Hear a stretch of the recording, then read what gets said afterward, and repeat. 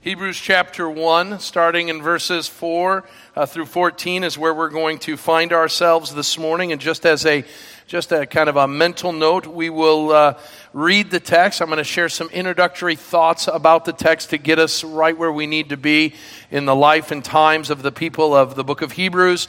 And then we're going to jump into the third point, really addressing what the text says. So I'll be talking around the text for a little bit, and I don't want to scare you that we're never going to get to that. There's a plan and an aim to that. But if you were with us last week, we embarked on this journey on this New Testament book of Hebrews.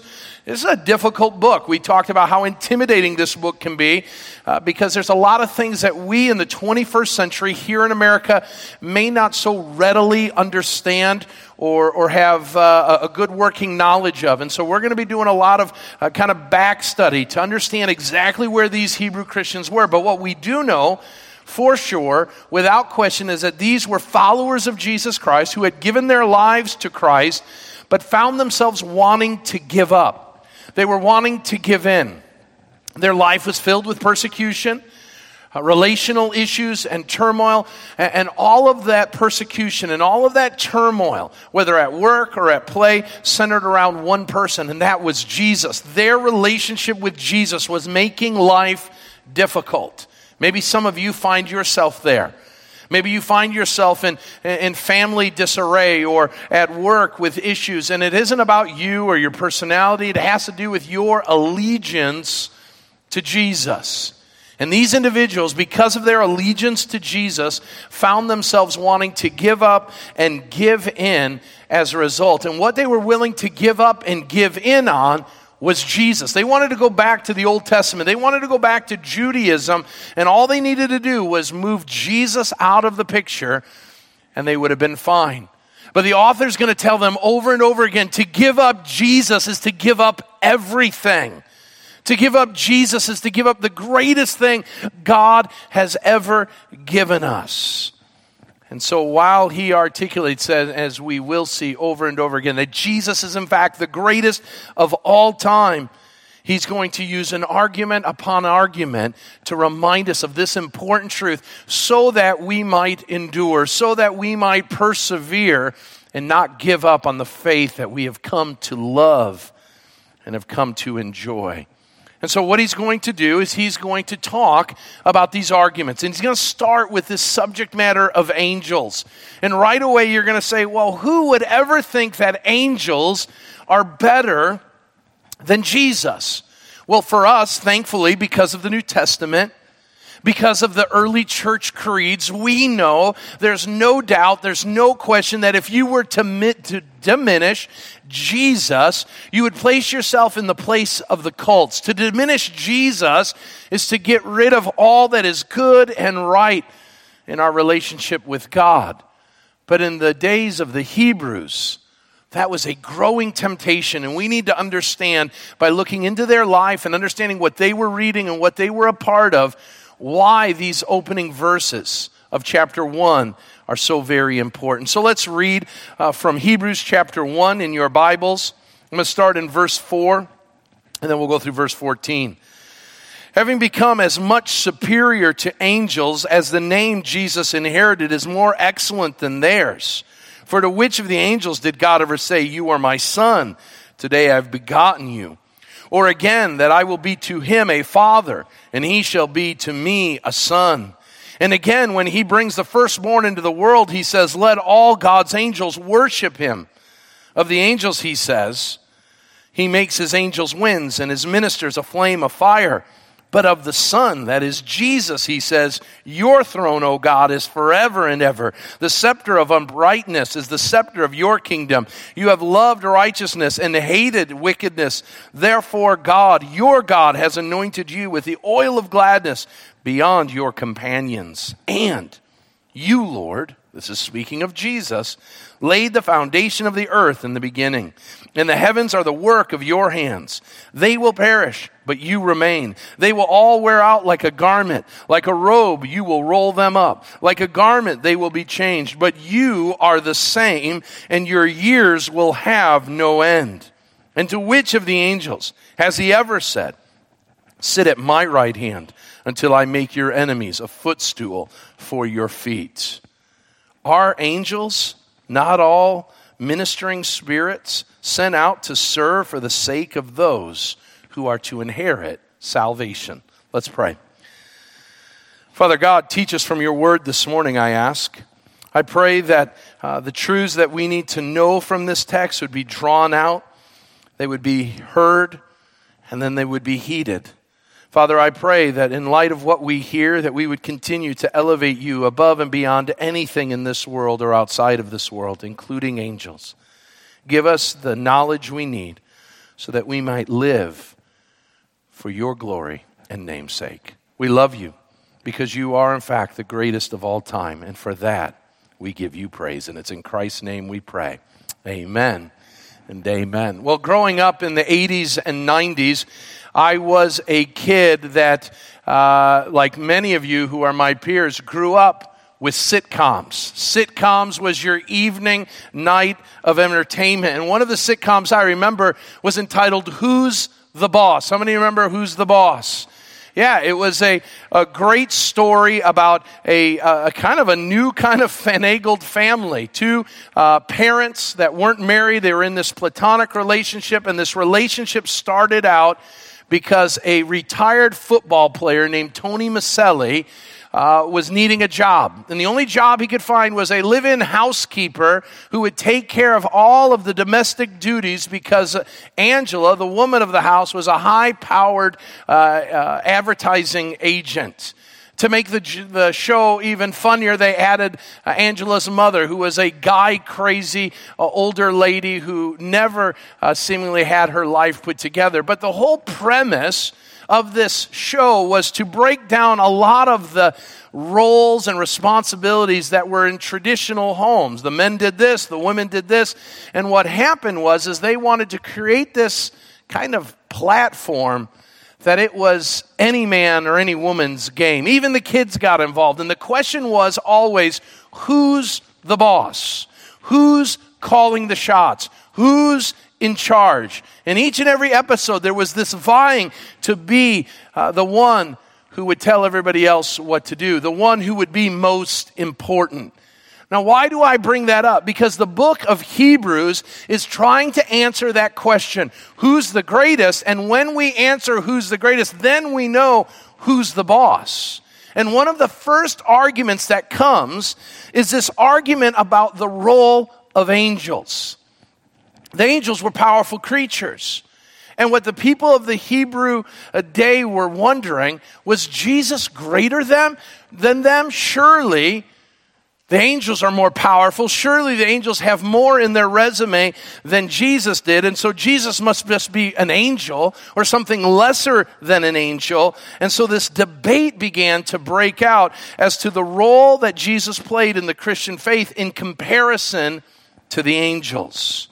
Now, for us to understand this, we need to recognize a couple things. And so first of all, right in your outlines, we need to remember an error that plagued the Christians in Hebrews. There was an error that was going. There was this idea that angels were of greater importance than Jesus.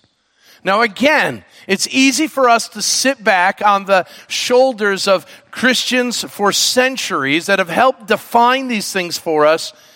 But in the New Testament era, it's really easy to understand how they got to this place. All they had was the Old Testament. And as they read the Old Testament, as they pored over these verses, they would see story upon story in the Old Testament where angels were doing great things for God. In fact, it could be said that in every prominent step or movement of God, angels played an important part. And so these individuals began to look at the angels and they began to see in the Old Testament how important the angels were. And it wasn't uncommon in the New Testament for angels to play the part of what Marvel characters do for us today. We want to know them. We want to understand them. And while they're fictitious, these Jewish people knew angels were for real. And they wanted to know them. They wanted to be them. They wanted to act like them. And they wanted to put their hope and trust in this angelic army that God used so strategically throughout Israel's history.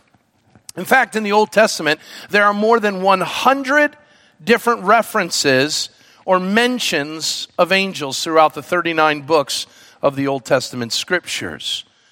And in each one, the angels seemingly play center stage. To just look at the part that angels played, recognize the following. It was an angel that would take Adam and Eve out of the garden and would seal its entrance. It was angels who would visit Abraham and Sarah and prophesy of the birth of Isaac. It was angels who would deliver Lot from Sodom. It was angels who would be the vision that Jacob would see in his stairway to heaven. It was one angel who would bring down Pharaoh to his knees as the last plague was brought forth, when that angel would strike down the firstborn in all of Egypt. It was the angels that shared their food with the children of Israel as they wandered the wilderness, when they shared their manna from heaven. It was angels who would bring the law from God to Moses on Mount Sinai. It was angels who would strengthen the great prophet Elijah so that he would not die. It was one angel that would rescue Israel from an ensuing defeat by destroying 185,000 Assyrians in one night. It was an angel that appeared in a fiery furnace with Shadrach, Meshach, and Abednego. It was an angel that would keep Daniel alive in the lion's den. Can you just imagine for a moment,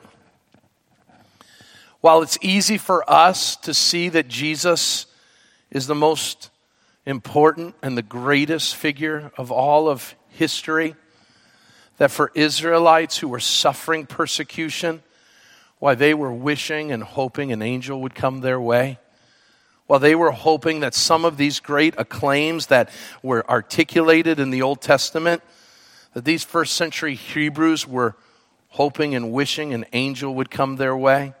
You see, almost every act of God or supernatural event in the history of the Israelite people had an angel a part of it. In fact, during the time of the writing of Hebrews, there was a book, a very popular book that was making its rounds. It was called The Assumption of Moses. Now, the Assumption of Moses isn't in the Bible, but the Bible quotes the Assumption of Moses. In Jude 9, the writer of Jude says of an event that happens that involves the devil, Michael the archangel, and the body of Moses. Now, the Assumption of Moses gives us a little picture of what's going on. When Moses dies, now this isn't in the Bible, but when Moses dies, the devil wants to use the body of Moses for something. He wanted to maybe desecrate it because Moses was a great man of stature in the Israelites' eyes. It could be that he wanted to try to seemingly resurrect Moses and lead the people back to Egypt as they were about to enter the promised land. We don't know. But the book of Jude says that this event takes place, and it become great folklore. And what it says is that when Moses died, the devil got into a dispute with the archangel Michael over who was going to get the body. And Michael the archangel gets the body because he brings up the title of the Lord, Jesus Christ. And he says, "The Lord rebuke you, devil. You can't have it."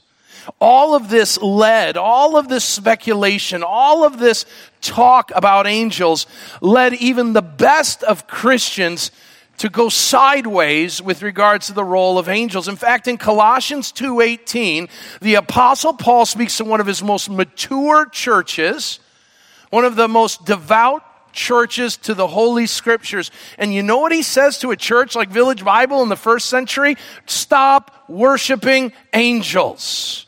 You see, this first century, for us, it doesn't make any sense. For them, angels were the all in all. And the writer of Hebrews wants you to know right away that the angels aren't it. They're great, but Jesus is greater. The angels are big, but Jesus is bigger. And so he begins to articulate that. Now, right away, you say, but wait a minute, they knew about Jesus and they knew all the things that Jesus had done. Yes, they knew those in oral stories. Now remember, the book of Hebrews is written somewhere about 30 years after Christ is on the earth. Now for some of you young people, that seems like a long time ago. For us older people, that's us looking back from 2020 to 1990. How many remember with great admiration 1990? Okay? Yeah, those were the good old days, right? Okay? No technology. Nobody could get a hold of you. You never found where you were wanting to drive to. You remember those days, right? Okay? Yeah, my youngest son would always say, how did you live during those days? We did, and we did just fine. All right? But 30 years had passed. What that means is, let's say you are the recipients of the letter of the book of Hebrews, okay? Some of you were there when Jesus was doing what he was doing. For some of you, you were there. Maybe you were a part of the feeding of the 5,000. You saw some of the miracles. Maybe you were there at Golgotha when Jesus was hung on the cross at Calvary. They saw these things. Maybe you had heard the word and the news that Jesus had been raised from the dead. Maybe you were one of the 500 who saw him at one time.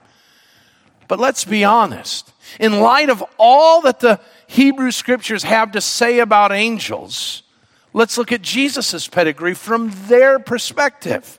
Yep. Jesus did some great things. Yeah, he fed people, that is 5,000 for a meal. Let's not forget the angels fed 3 million for 40 years. Jesus spoke about freedom and victory, but Jesus never destroyed Israel's enemies like the angel did to Sennacherib's army. Jesus could have saved, but he didn't, John the Baptist. While the angels, they made sure Elijah didn't die and was protected from the prophets of Baal. Jesus wasn't helping them in their time of persecution, but angels, listen, this is very important. Here these Hebrew Christians in the first century are struggling with persecution, and they're begging for Jesus to help them out. We're going to learn later on, many of them are losing their lives and their property, and they're begging Jesus, intervene, and they read the story in Daniel, and they're reminded, well, angels kept Shadrach, Meshach, and Abednego alive amidst persecution. Daniel alive in a lion's den. So I got to be honest with you, as a original audience, I'm sitting there going, yeah, and here's the other thing. Angels come and go as they like. They're stronger and more mighty than we are. Jesus came in and he was kind of meek and mild, and he had to walk from place to place. And so as we look at the relationship of Jesus and the angels, I got to be honest with you, angels have a whole lot more going on. Do you see what they were doing? Angels, they're it. Angels, we worship them. And Jesus, maybe at best, maybe he's like one of the angels. But he was like us. And I know I'm not an angel, but I saw Jesus, or my dad saw Jesus, and he didn't say he was anything great to look at. So when I think about angels, I worship angels. I like Jesus. You see, the problem was there was a twofold problem. Number one, they escalated or elevated angels to an improper spot. And number two, they devalued Jesus to a place that's blasphemy. That's what our world does. Maybe we don't use angels, but we take other things and we elevate them to higher places, and we take Jesus and say, well, Jesus, he's a good teacher, or Jesus is a good model of living, but he isn't the Son of God. He isn't deity incarnate. And so we run into the same issue, but can I add, more and more we are infatuated with angelic things. We decorate our house with them. We watch TV shows about them. But it isn't so much angels, it's demons. It's the devil. I can't tell you how many times I've had to say time out in a Bible study or a conversation with someone where they've attributed to demons or to the devil an elevation that makes them on equal par with God. Listen, Jesus is omnipotent, Jesus is omniscient, and Jesus is everywhere at all times. Can I tell you 3 things that the devil isn't? He's none of those things. And I hear Christians all the time. They describe the devil. You know how Martin Luther described the devil? He said the devil is a dog on a leash being walked around by God himself. Okay? And so we need to recognize that we fall into the same dilemma, the same error, because we start elevating things. And so what are we to do about it? The writer of Hebrews is going to say, okay, you need to know about angels. That's why he brings it up. This is the largest passage of Scripture, especially in the New Testament, regarding the work and the status of angels. And so we've got to stop and we've got to revisit a biblical profile of angels. I'm not going to spend a lot of time here because I could spend weeks doing a series on angels, and maybe we'll do that at some point. But we need to understand some things about angels before we can then go, because once we see how good angels are, you're going to see how much better Jesus is. So here's what we need to know about angels. Instead of allowing our imagination to get the best of us, angels in fact do exist. Every Christian would affirm and believe that. But what's their role? What is the place that they have? Let's know a couple things about them. Write these things down. Number 1, they're immortal. Immortal does not mean eternal. Immortal means that once they're alive, they don't die. So somewhere, we don't know when, we don't know how, we don't know where angels had their beginning, but they had their beginning sometime in eternity past. Now we know that they were here when creation began or created, because Job 38 verses 4 through 7 says that angels were present and were singing praises to God as he brought the world into form. And so as he's creating all that is seen and unseen, the angels are sitting going, yay God, this is awesome. You are an incredible creator. We know that the fall of heaven that involved a third of the angels following Lucifer, that is the devil, in the rebellion from God happened before creation as well, because the Bible says that the devil was in the Garden of Eden, and that this had all taken place before men and women were created. Another thing we need to know about angels, they're innumerable. That is, they can't be counted. They can't be numbered. Daniel 7, verses 9 through 10 says this in describing angels, that there were thousands upon thousands, 10,000s upon 10,000s. That is biblical terminology for more than you can count. Just keep adding zeros, okay? Another way that the Old Testament speaks about it, myriads upon myriads of angels. They're all over the place. They're in this place. We can't see them, but there is no doubt, I am of full confidence that we are entertaining angels unaware. Some of that should freak some of you out. Because that means when you're by yourself, they're angels. It's going to change what you watch. It's going to change the way you talk. It's going to change what you do, right? They're angels all about the universe. They're impressive creatures. That is, everything we hear about them, they're all of great strength and ability. There doesn't seem to be puny angels and stronger angels. What there seems to be is different classes of angels. Some angels are of higher class. We are told of the devil, before he had fallen and rebelled against God, he was the chief cherub, the number 1 of all the angels. We know that Gabriel and Michael are the archangels. These are special classes of angels. And then we have ministering angels that we'll talk about here in a moment. They're influential. Now we've seen this as we've addressed the many places where angels are on mission for God in the Old Testament. But let's write down, there's 3 things that they do, okay? Number 1, they worship. We see this in Isaiah chapter 6 when Isaiah is given a heavenly vision and he's entering into the throne room of God and he sees angels. That's one of the first things he sees. He sees angels flying about and he hears angels singing, "Holy, holy, holy is the Lord God Almighty." And they're singing this as they're volleying these praises back and forth to one another. Of course, this is where we get the picture of angels being a part of a choir. When Jesus is announced in Bethlehem, an angelic choir appears. That's why things like "Angels we have heard on high," "Hark the herald angels sing." They are worshipers of God. Number two, they wage war.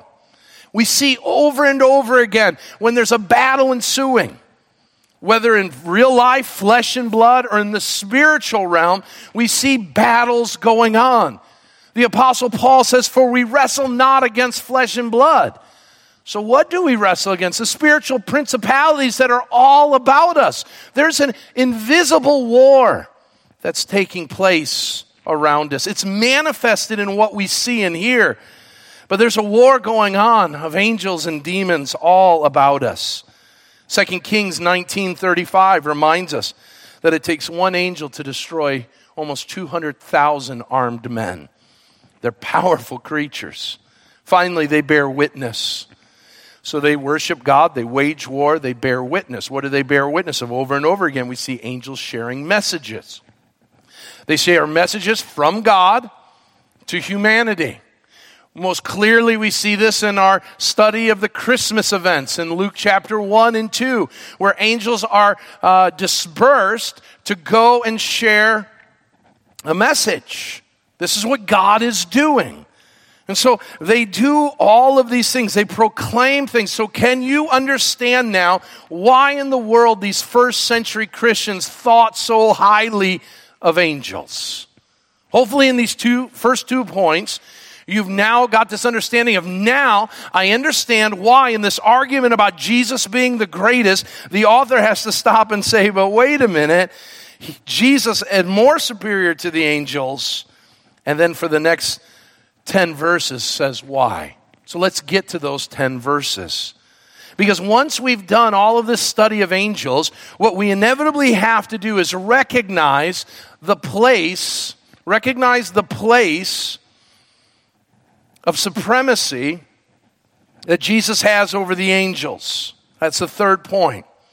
So we've recognized, or we've dealt with the heir. We've remembered the heir that's come.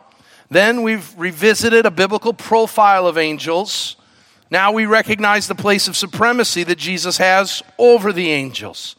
All that I've said is a backdrop to this text.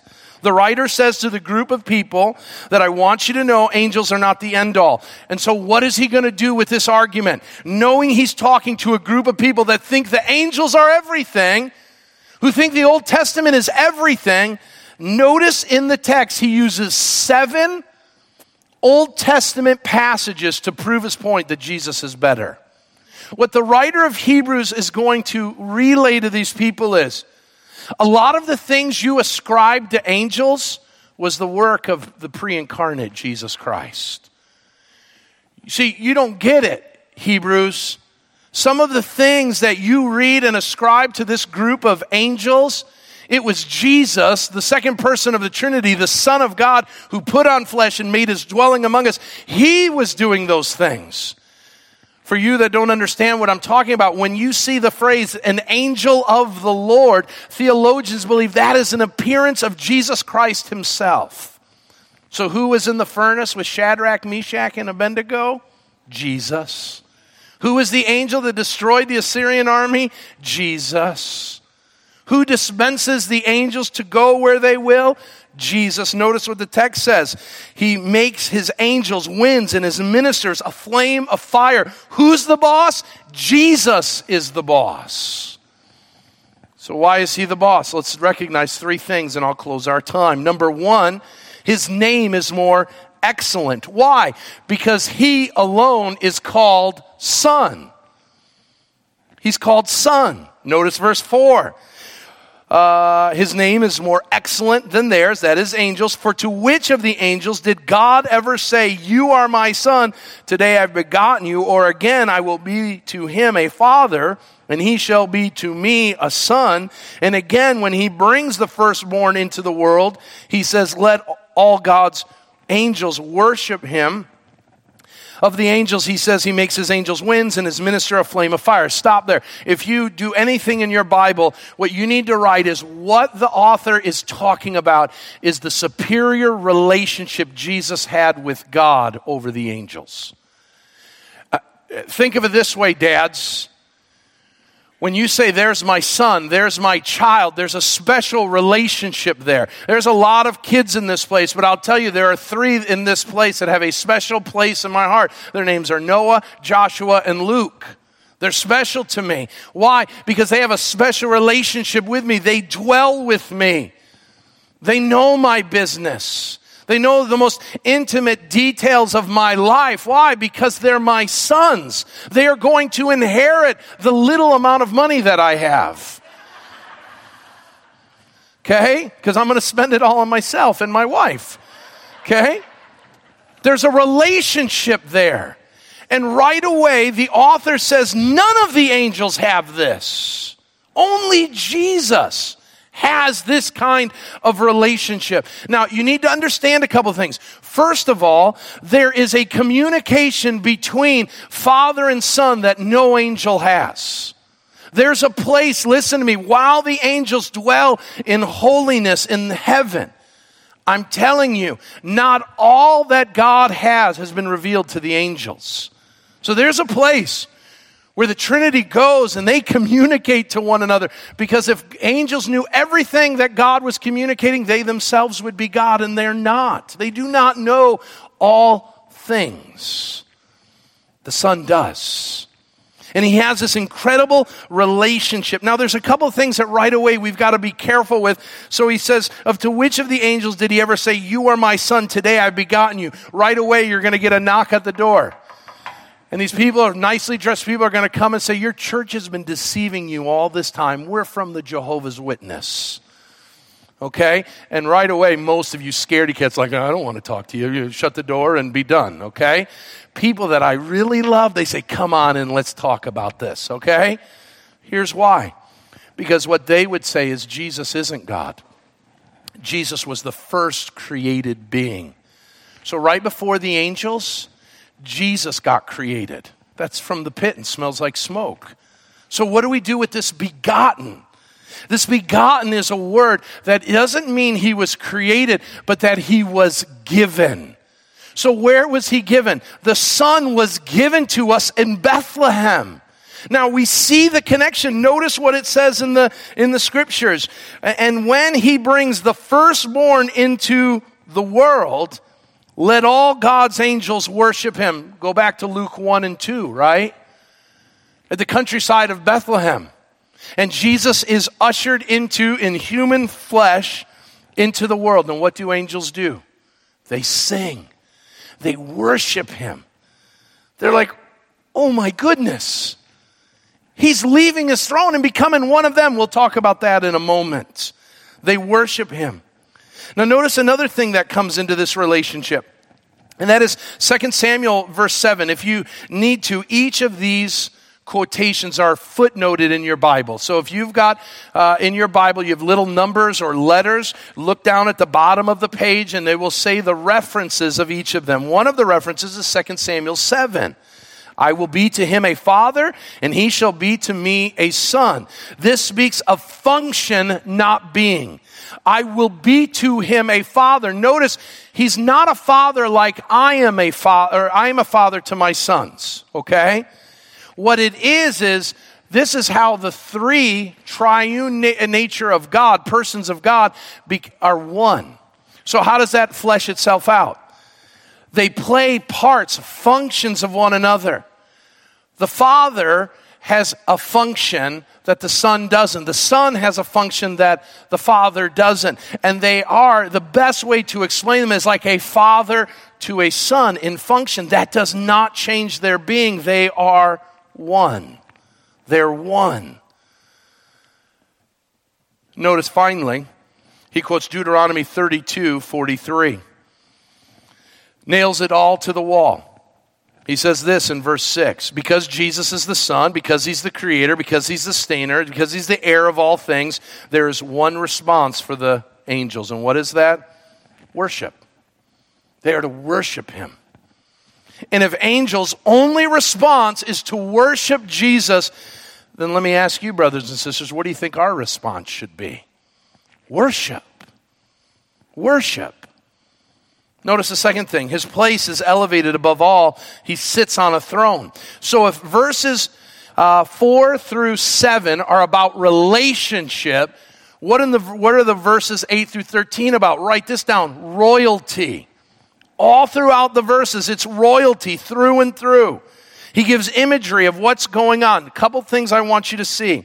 3 times in those verses, in fact, from verses 3 to verses 14, we see the word that Jesus is seated. He sits on a throne or some derivative of that. What we need to recognize is that's there for a reason. Now, in the Hebrews' days, kings were active. It was very rare that you ever saw a king on his throne. Why? Because a king usually went out with his armies to fight battles. That's one of the very significant things that we see the night that King David lusts upon Bathsheba. He shouldn't have been in his palace. He should have been out in the battle. Because kings went out with their armies.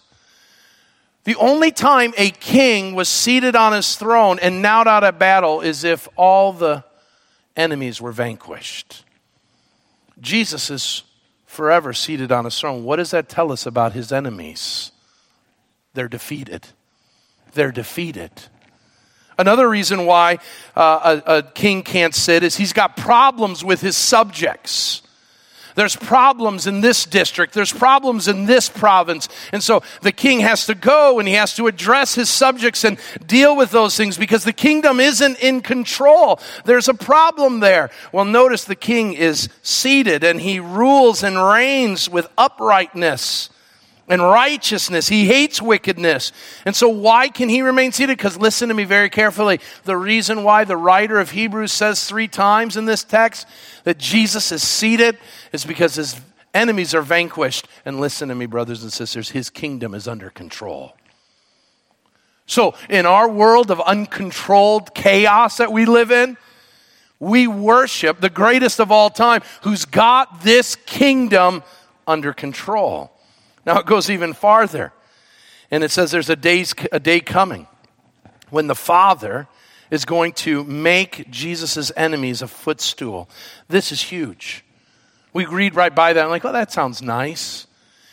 In the time of the Hebrews, the practice of kings when they had decimated an army was to bring the highest generals that were from the enemy territory, bring them chained up, and bring them to the king, the victor king. And the king would sit on his throne. You know what he would do? He would raise up his feet, and they would push down the generals on all fours, and the king would put his feet on their backs. Talk about humiliation. Talk about sticking their nose in defeat. You know what we hear in the book of Revelation? And the devil, who's chained with a great chain, is brought into the presence of God, and God makes the devil and every one of his enemies a footstool. This is the God. This is the Jesus whom we serve. You think that the angels can compete against that? I don't think so. Jesus is the boss. Finally, one more thing. His ministry is more extensive. So in verse 14, we see, these angels, aren't they ministering spirits sent out to serve for the sake of those who inherit salvation? Yep, they do that. This is where we get the idea of guardian angels, okay? And so I'll be asked from time to time, do you believe in guardian angels? Yeah, I believe in guardian angels. I believe in ministering angels. I can't tell you how many times I've almost thrown myself into oncoming traffic in my car. Why? Because I'm looking at my radio or grabbing a text from one of you people. Don't text and drive. Okay? All of those things. And right away, at just the right time, somehow I was able to not only get my focus back, but to turn at just the right time, not to hurl myself into that oncoming car or into a tree, but right where I need to be. You could say, Tim, you're Mario Andretti. I'm going to say it's probably an angel. How many times have we done stupid things, men, where we've put ourselves on the top rung of a ladder, stretching out to paint that one corner, only to fall 20 feet to our demise and not die? Your wife says, that's stupid. You're just proving that there's angels out there. All right? There are angels, and angels are all about us, and they are here to serve. But listen to me. Angels can only serve, but Jesus is the only one who saves. He's the one who gives us salvation. Did you know that angels look into our salvation? The Bible says that they look into these things. They inquire intently, the book of 1 Peter says, about redemption. They don't get it. It makes no sense to them, and here's why. When the angels rebelled against God, God threw them to hell. One and done. That's my kind of parenting. One and done, okay? And so then God creates this creature a little lower than the angels. We are made a little lower than the angels. We're not as strong. We're not as powerful. We're not as magnificent as angels are in so many ways. They are magnificent creatures. And so God places us in this garden. We're this fragile, little puny man. And he puts us in this garden and he walks and talks to them. Angels are like, yeah, we've been there, done that. We walked and talked with God. But then Adam and Eve did the very thing that angels did. They rebelled against God. And they just said, got it. Watch this. They're going to hell. Done. That's what happened to our brothers, the third of them that fell. They're in gloomy dungeons now awaiting the judgment. That's what's going to happen to Adam and Eve. And as they're walking them out, yeah, see Angel, he's walking them out. They're done. They wait till they see what's coming their way. And he brings them out. And you know what he says? But wait a minute, there's going to be an offspring that's going to come. And that offspring is going to reconcile these people. Wait, time out, Jesus. Time out. You're going to do what? You're going to give them a second chance? Wait a minute, that doesn't compute. And then Jesus knocks their socks off. At some point, we say it's December 25th, 0000. We don't know when it was, but Jesus got off his throne. And he says, I'm going down. And I'm going to become one of them. You're going to what? You're going to put on flesh and make your dwelling among us? Yep. And I'm going to go and they're going to beat me and they're going to abuse me and they're going to rebel against me and they're going to do everything. They're going to curse my name. They're going to say I'm the son of the devil. They're going to do all of these things and they're going to put me on a cross. And when they put me on the cross, the devil's going to think I've been defeated and they're going to think they've gotten rid of me. But in that glorious one miraculous moment, I'm going to redeem those puny humans back to myself. And And the angels look at that and they're like, why don't these people get more amped up for Christmas and Easter? These are amazing holidays that we celebrate. Not Santa Claus or the Easter Bunny, but the God of the universe who made a way where there was no way. And so that is why Jesus is better than all of this. He's better than the angels. So what do? Real quick application. You ready? Write this down. One takeaway. This is what I hope marks your week. Number one, don't lift up angels. Instead, follow their lead by making much of Jesus and ministering to other believers. Don't lift up angels. Don't put them where they don't need to go, but follow their lead. They're examples to follow. Make much of Jesus. Angels love praising Jesus. Do you? Is that a part of your daily life, is worshiping Jesus? They love to serve. Do you? Do you love to serve, to be put on mission by God? This is what we should follow in angels. And all the while, as we minister to others and we model out what angels have done, we make much of Jesus because Jesus, as the author says, is greater than the angels. Amen?